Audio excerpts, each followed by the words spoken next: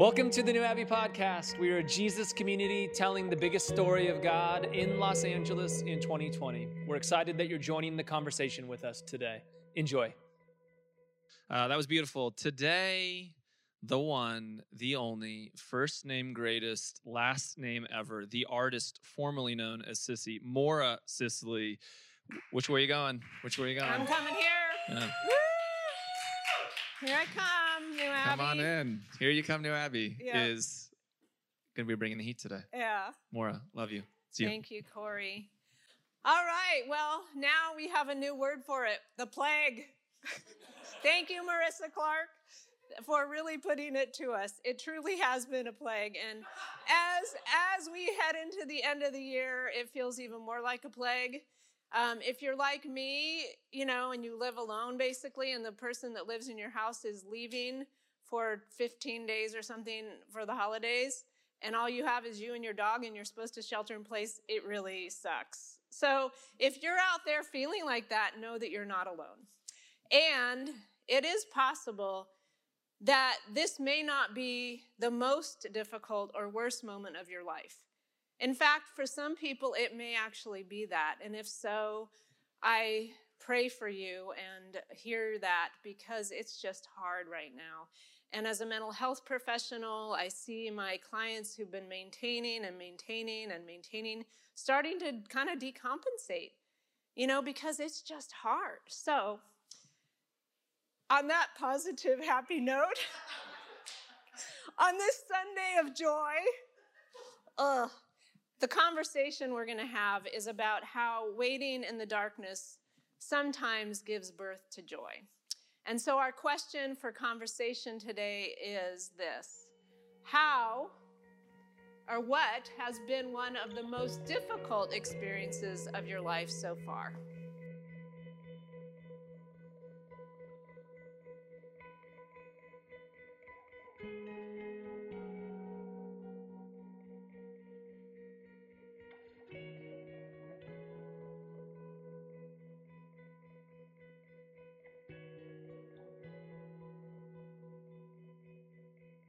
Well, welcome back to the bigger conversation with all 12 of us here trying to run this show today.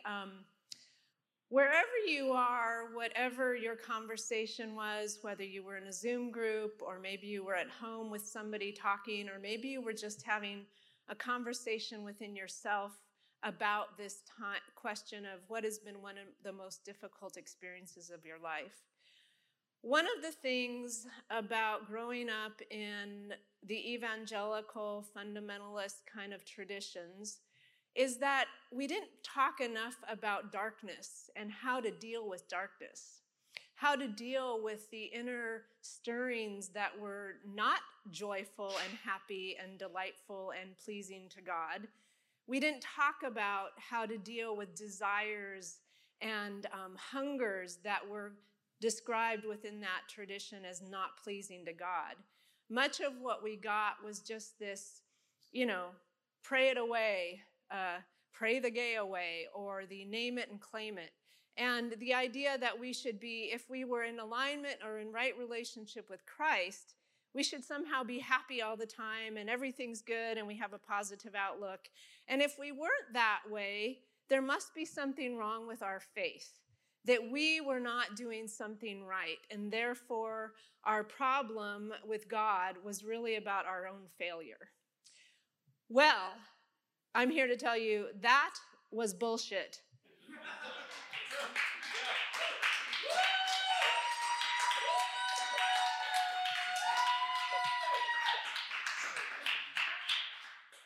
And one of the gifts of looking at the longer tradition of our faith is if we go back to the beginning, and with most of church history, there was a strong tradition called the mystical or contemplative tradition that really addressed these stirrings of the soul in a way that actually helped people work with them in a way that did not cause them to lose faith.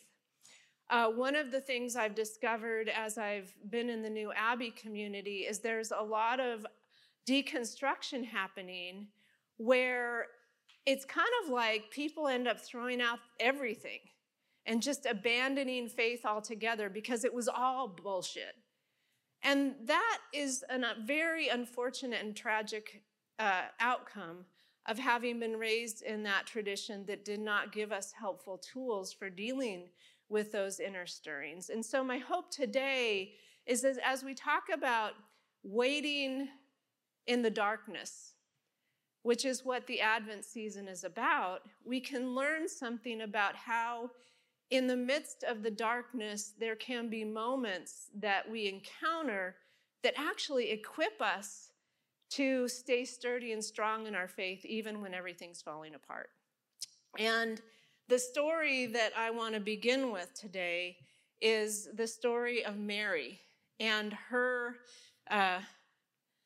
unfortunate, unexpected encounter with an angel who tells her that in fact she's going to have a baby, that she's found favor with God, and that somehow that is a good thing, and that she's going to conceive and bear a son, and la-di-da-di-da, and her question of how can this be, since I am a virgin, and well, the Holy Spirit is going to come. You know the story. The Holy Spirit's going to come, and all things are going to be possible with God. Well, I think that in the version we get in the Bible, I think it's kind of modified. I think there's some editing that happens. We don't hear Mary's, oh shit moment, right? Like, I don't think this all happened in a nice, tidy, neat little package. To whatever degree it really did happen, it wasn't some nice, tidy, tied up in a bow situation. And that is another unfortunate part of sometimes what we get in even the Bible is we don't put it in the bigger context. Okay, what was it like for her as a human being? What did she feel inside of herself? What we get is, oh, Mary says, here I am, the servant of the Lord, let it be to me according to your word. And so the sermons we might have heard in church was, and so we all need to just have that kind of attitude toward God.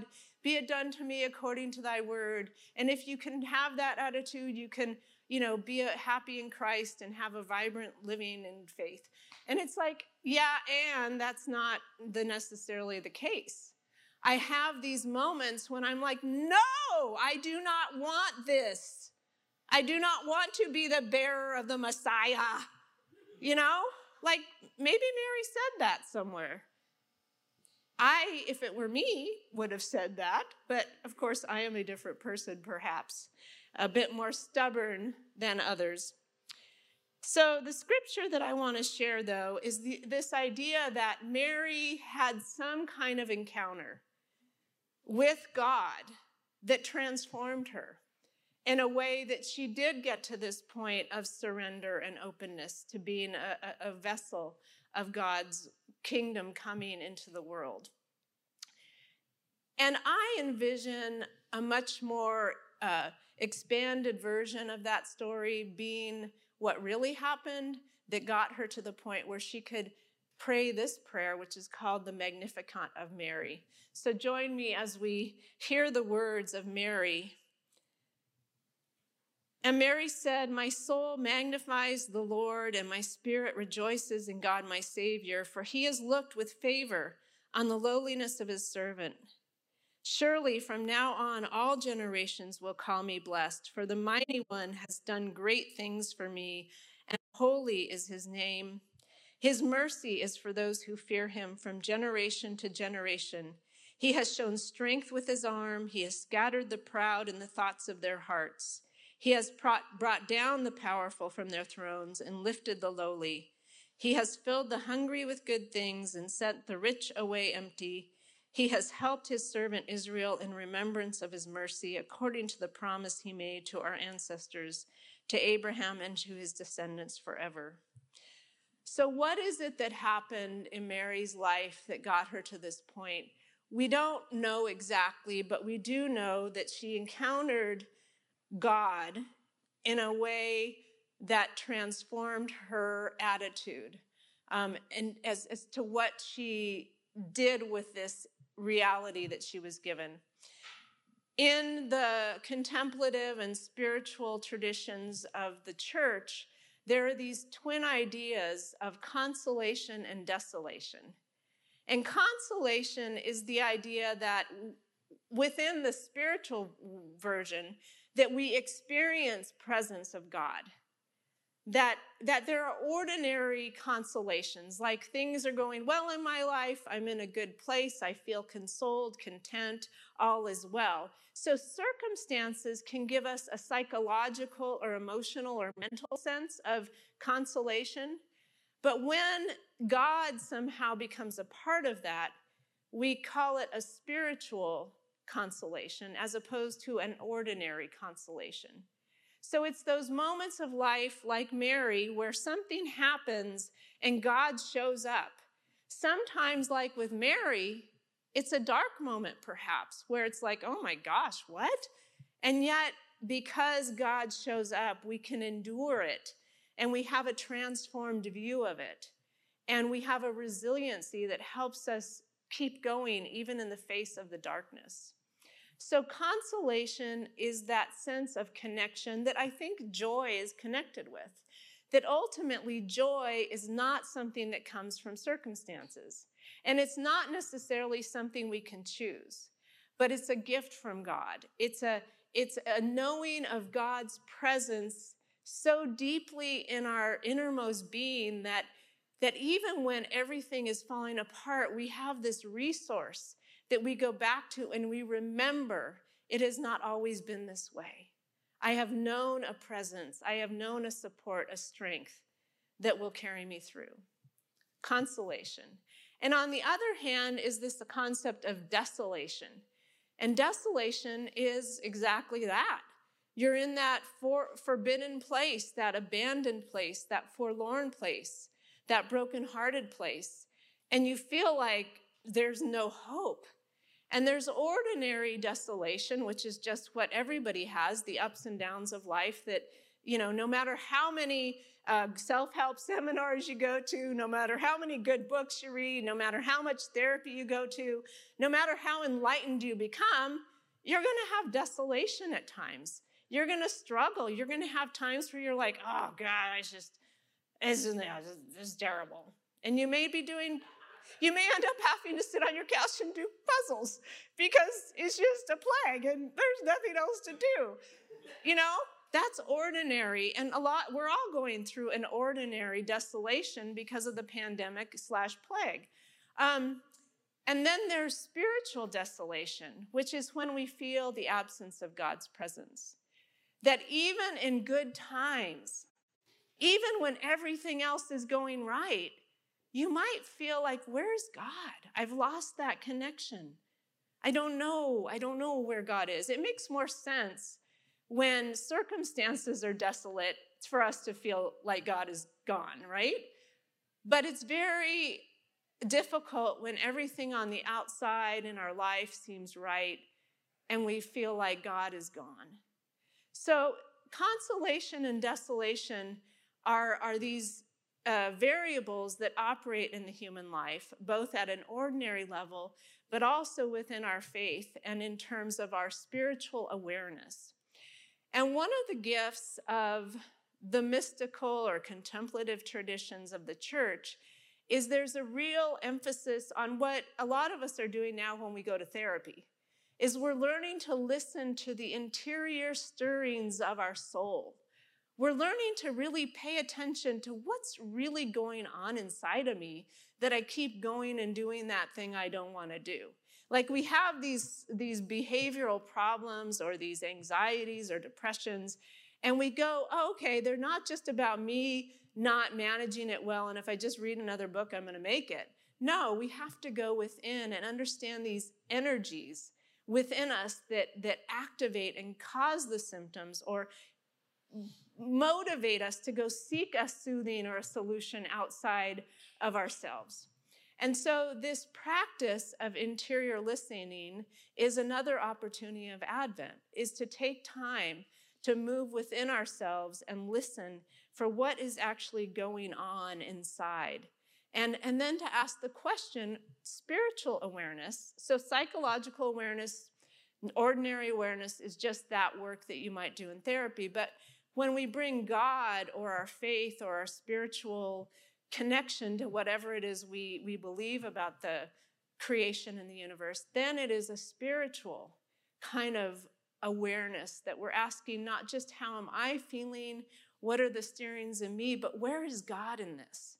How is God working in my time of consolation and delight? I say not just, I'd say, is God here? Is God somewhere in this? And can I see God in it? Or if we're in our desolation, where is God in this? So learning to see God in the darkness and in the light, both. So that's the opportunity. Well, I think that Mary's worst moment could have been finding out she was pregnant. But I imagine her worst moment was probably when she saw Jesus crucified. We all have different variations of what the worst moment is. The worst moment of my recent life was Friday when I had to go for a colonoscopy.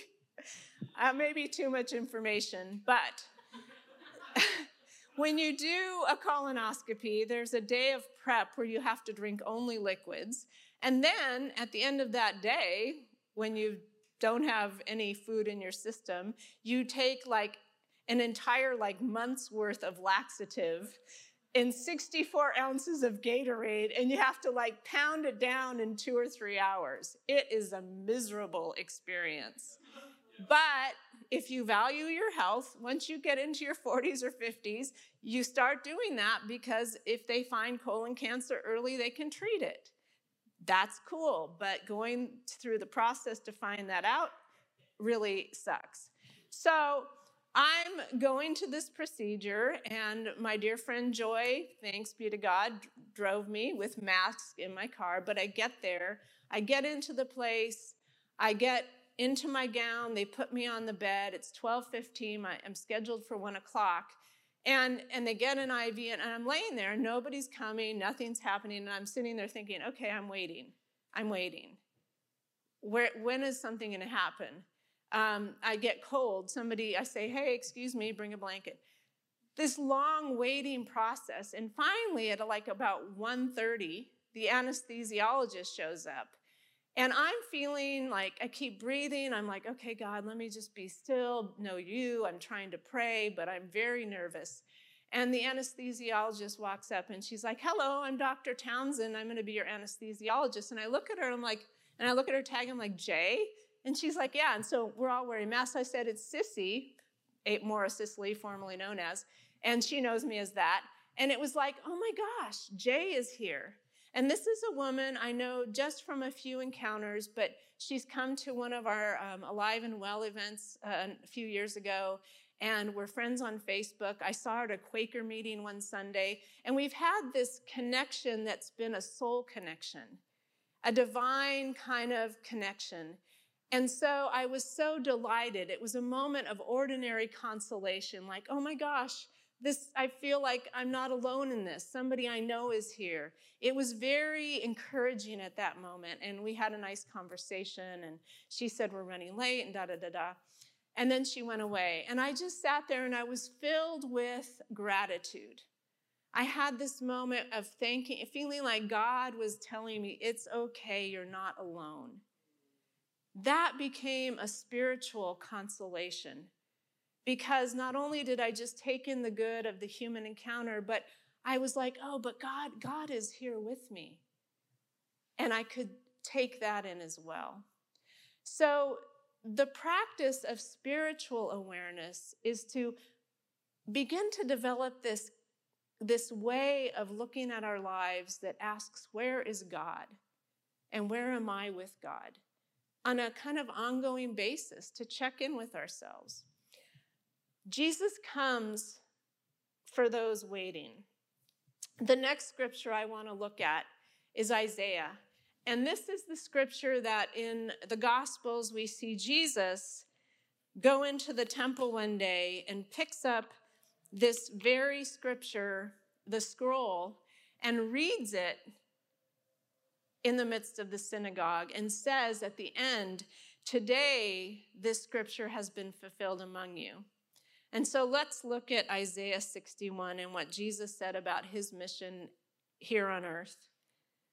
The Spirit of the Lord God is upon me because the Lord has anointed me. He has sent me to bring good news to the oppressed, to bind up the brokenhearted, to proclaim liberty to the captives and release to the prisoners, to proclaim the year of the Lord's favor and the day of vengeance of our God, to comfort all who mourn, to provide for those who mourn in Zion, to give them a garland instead of ashes, the oil of gladness instead of mourning, the mantle of praise instead of a faint spirit.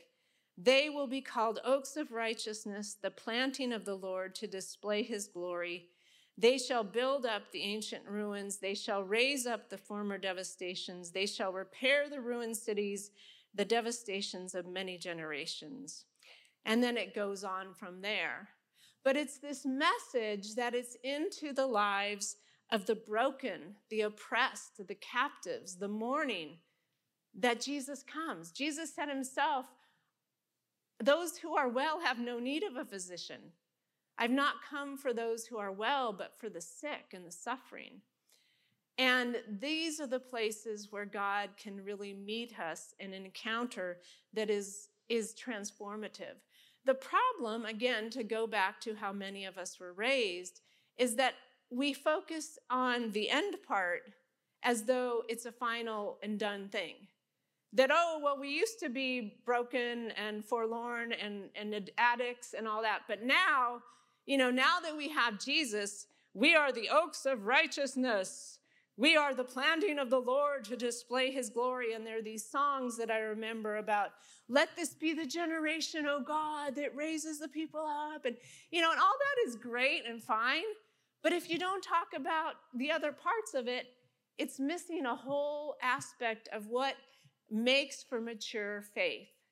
And so this is the message, is that the presence of God that you experienced in your faith tradition is real. The thing that brought you to faith, the encounters you had that gave you a sense of love, of belonging, those things that you've maybe begun to deconstruct, the presence is real. Don't throw out that when you're deconstructing and getting rid of the bad theology, the BS that made it also abusive for some people, also traumatizing for some people. A lot of you have come to New Abbey because this is a place where you can be yourself. But in the process of becoming yourself and free, don't just abandon it all and say goodbye to Jesus, the Jesus that held you and loved you and gave you hope. I first met and encounter with Jesus when I was in junior high. The worst thing in my life was when my dad and mom got divorced before junior high. And I spent a couple years crying myself to sleep at night, but I had somewhere in me a sense of God, that I wasn't alone. I couldn't have told you much beyond that, but I knew that God was real because I was raised in the Catholic tradition with some sense of that. But there was presence there.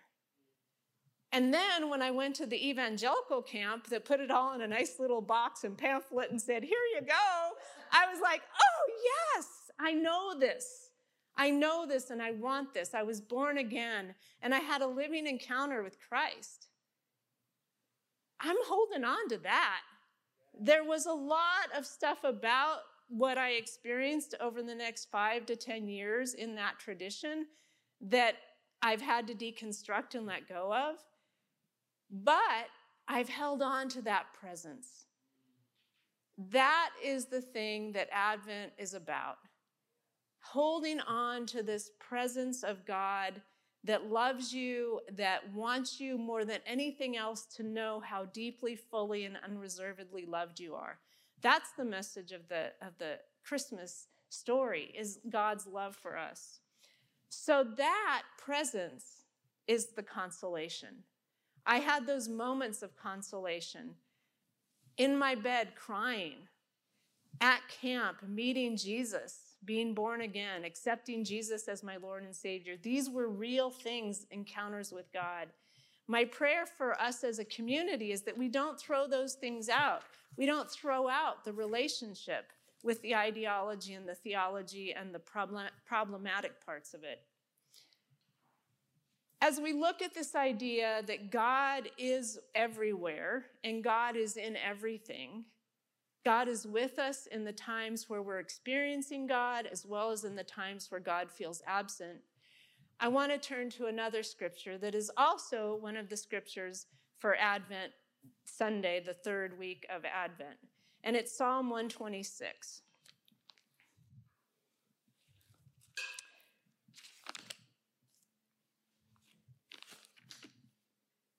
When the Lord restored the fortunes of Zion, we were like those who dream. Then our mouth was filled with laughter and our tongue with shouts of joy. And then it was said among the nations, the Lord has done great things for them. The Lord has done great things for us, and we rejoiced. Restore our fortunes, O Lord, like the water courses in the Negeb, or the desert. May those who sow in tears reap with shouts of joy. Those who go out weeping, bearing the seed for sowing, shall come home with shouts of joy, carrying their sheaves or their harvest. This psalm really shows us this journey that is a real part of the history of God's people. That in the Old Testament with Israel, there's this remembering in the midst of a time where they've come up against a desert again or desolation.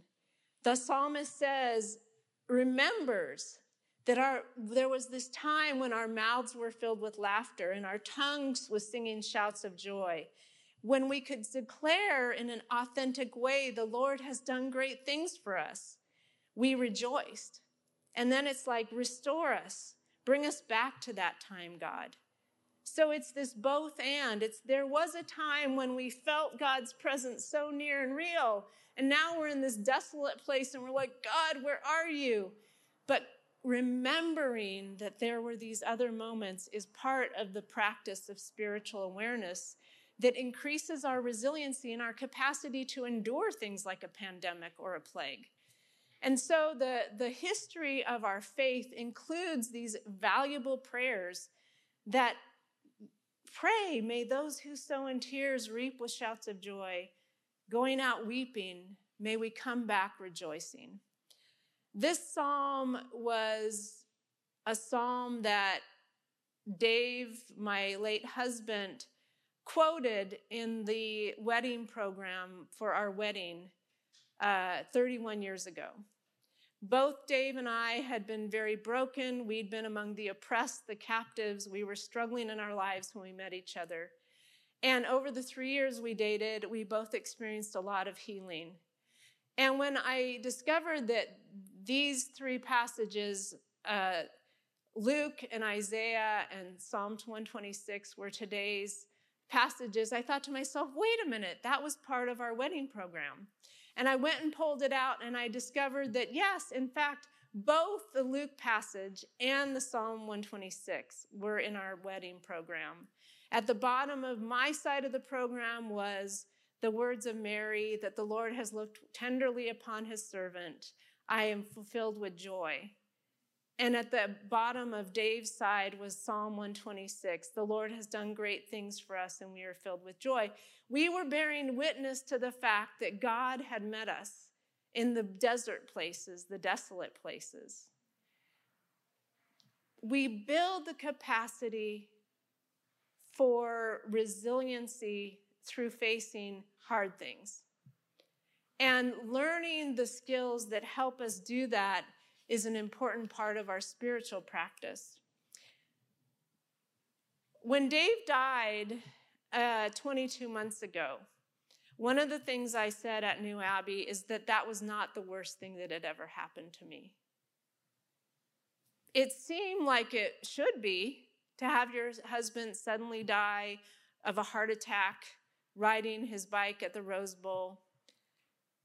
But I recognized that I had built through years of facing harder things, like being a child in 7th grade, having nobody to help me navigate a divorce, no skills of myself, no adult helping me.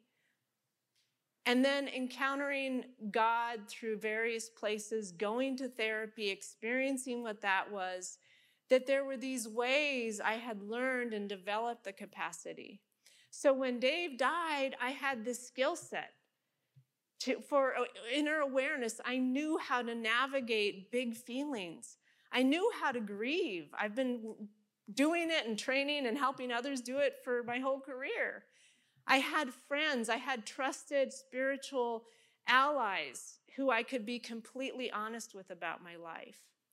These are the things that help us build resilience. Our own spiritual practices, our psychological work, our community, being authentic and just bearing our souls, having at least one person, a few friends that we can do that with. And these things equip us so that on the morning after Dave died, I'm standing in my kitchen, having maybe slept 2 hours at most, and I'm in shock. And I'm standing there, and I have this moment where Dave came to me. He didn't come to me. I didn't see him.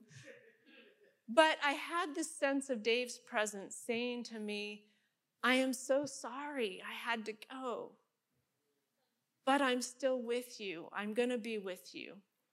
And everything that we were doing and everything we were going to do, now we're going to do it in a different way. You're going to be there in body form, and I'm here on this side of reality. And it was a consolation. It was a God moment where I was met because I was open and receptive, and because I wasn't falling apart over the grief. If I had not done the work of 30 years of various therapy and various forms of spiritual practices, I might have fallen apart. A lot of people do. But you have witnessed my life, people. I have endured. I have come out of this resilient, working at New Abbey, living a good life. I wouldn't have wanted to do this way.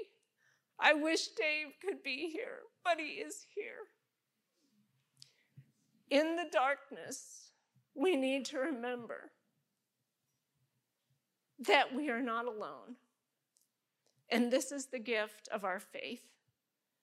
And we have to work to cultivate this consciousness that we can stay connected even when we're in desolation. Because the danger is that in desolation, that's where we lose our faith. That's where people abandon it. And if we're not prepared, then we're more susceptible to that. What the tradition tells us about desolation and consolation, there's a great saint called Ignatius, and this is a summary of what he had to say about spiritual awareness and practicing spiritual awareness. For Ignatius, spiritual persons do not allow themselves to be borne along passively by the inevitable alterations of spiritual consolation and desolation. On the contrary, they live with constant spiritual awareness. They are aware of spiritual desolation and choose to think about it in certain faith-based ways. We could have a whole class on that. But they choose to think about spiritual desolation in faith-based ways while experiencing it. That is why we do quiet times. That is why we read the Bible. That is why we go to therapy and spiritual direction.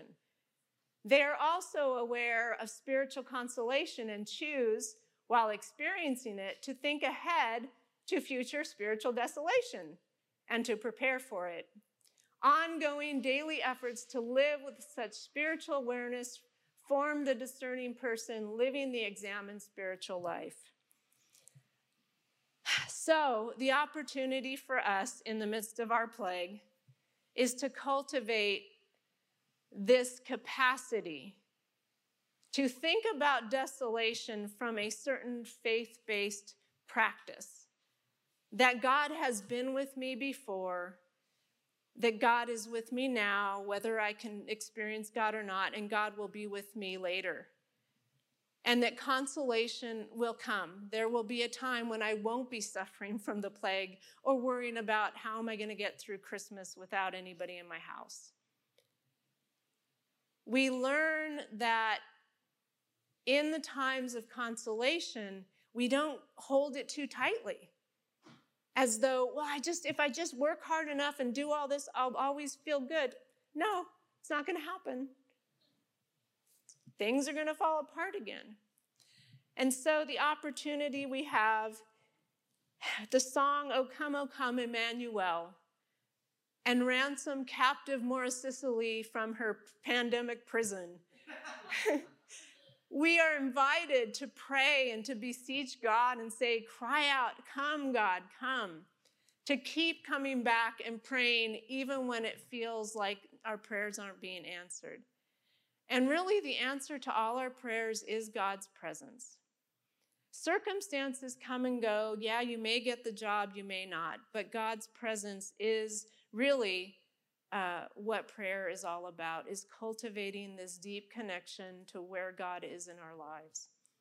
So the opportunity as we come to our closing conversation, joy, I'm not sure. I don't know if I'm going to get to really feel and experience joy this holiday. I hope so. But I am going to work at looking at what is not wrong in my life. On the way here, there was a lady standing by the freeway exit begging for money. I went into my pocketbook and pulled out a $5 bill and gave it to her. That is not wrong. A lot of widows end up there. That is not wrong. I have something that is not wrong in my life. I'm not standing by the corner asking for money. What is not wrong in your life today? You're on a computer. You must have a computer. That is not wrong. You've got electricity.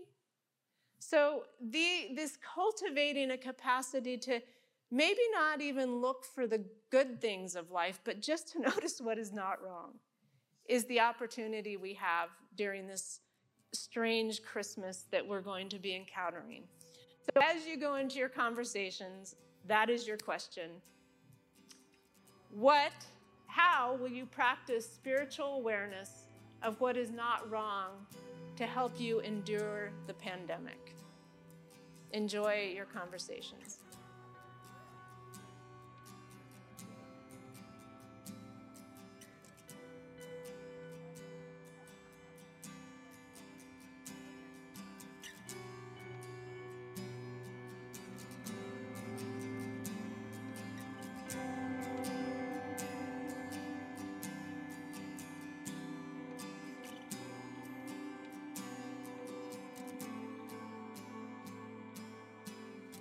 Thanks for listening to the New Abbey podcast. For more information, visit us on the web at www.newabbey.org.